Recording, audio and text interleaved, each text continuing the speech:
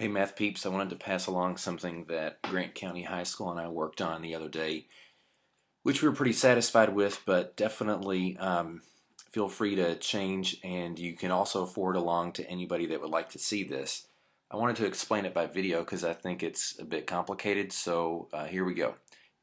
They're going to take students in each grade this year, 2010, 2011, use some sort of diagnostic test. We may be creating our own sort of end of course for 7th grade, end of course for 8th grade, end of course for Algebra 1 um, diagnostic, which would be based on the Common Core standards to help place students in different tracks. So for example, let's say that we have I guess that wouldn't apply to 7th grade, but let's say that we have a 8th grade student who is in pre-algebra, and they take the exam, and we find out that they're pretty well okay to move directly into an Algebra 1 based on the Common Core standards. So they would be in track 2 here, and assuming that they don't fall behind or aren't identified as being advanced from that point forward, they would essentially follow this track.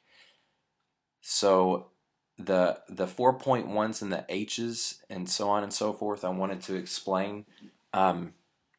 For this child here, if they're in pre-algebra and it's identified that they're not ready to move into a full-fledged Common Core Algebra 1 course, they would actually go into a transition algebra course, although it would be called Algebra 1. Then the second year, by the way, that course would probably cover about 60 to 70% of the Common Core is the hope. Over the summer, we know some of that content will be lost, so when they come back, they would have a math elective, which would be called something like mathematical modeling. They have to work that out with some folks at the department. But that would pick up the rest of the Common Core Algebra 1 course, which is really focused on modeling in the last couple units, as well as address what's lost over the summer. Then they continue with a Geometry Common Core course and an Algebra 2 Common Core course. Now this year's ninth graders, so they're all taking, these courses here, Algebra 2, Algebra 1 Honors, and Algebra 1 according to 4.1 or Program of Studies. Now those kids that are in Algebra 1 and that test into, they mastered Algebra 1 based on this diagnostic, they would move into a full-fledged Common Core geometry course. Those that didn't quite cut the mustard to move into the full-fledged geometry course would move into this Geometry Honors hybrid course.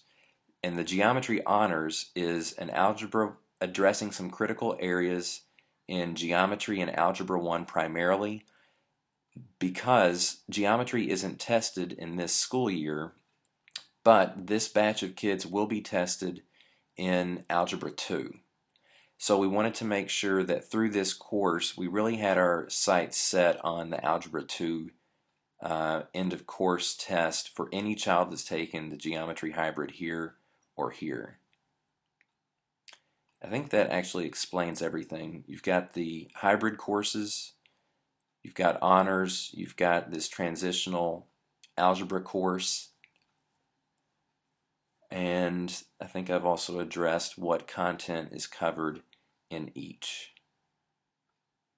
So there you go. If you have questions, shoot away.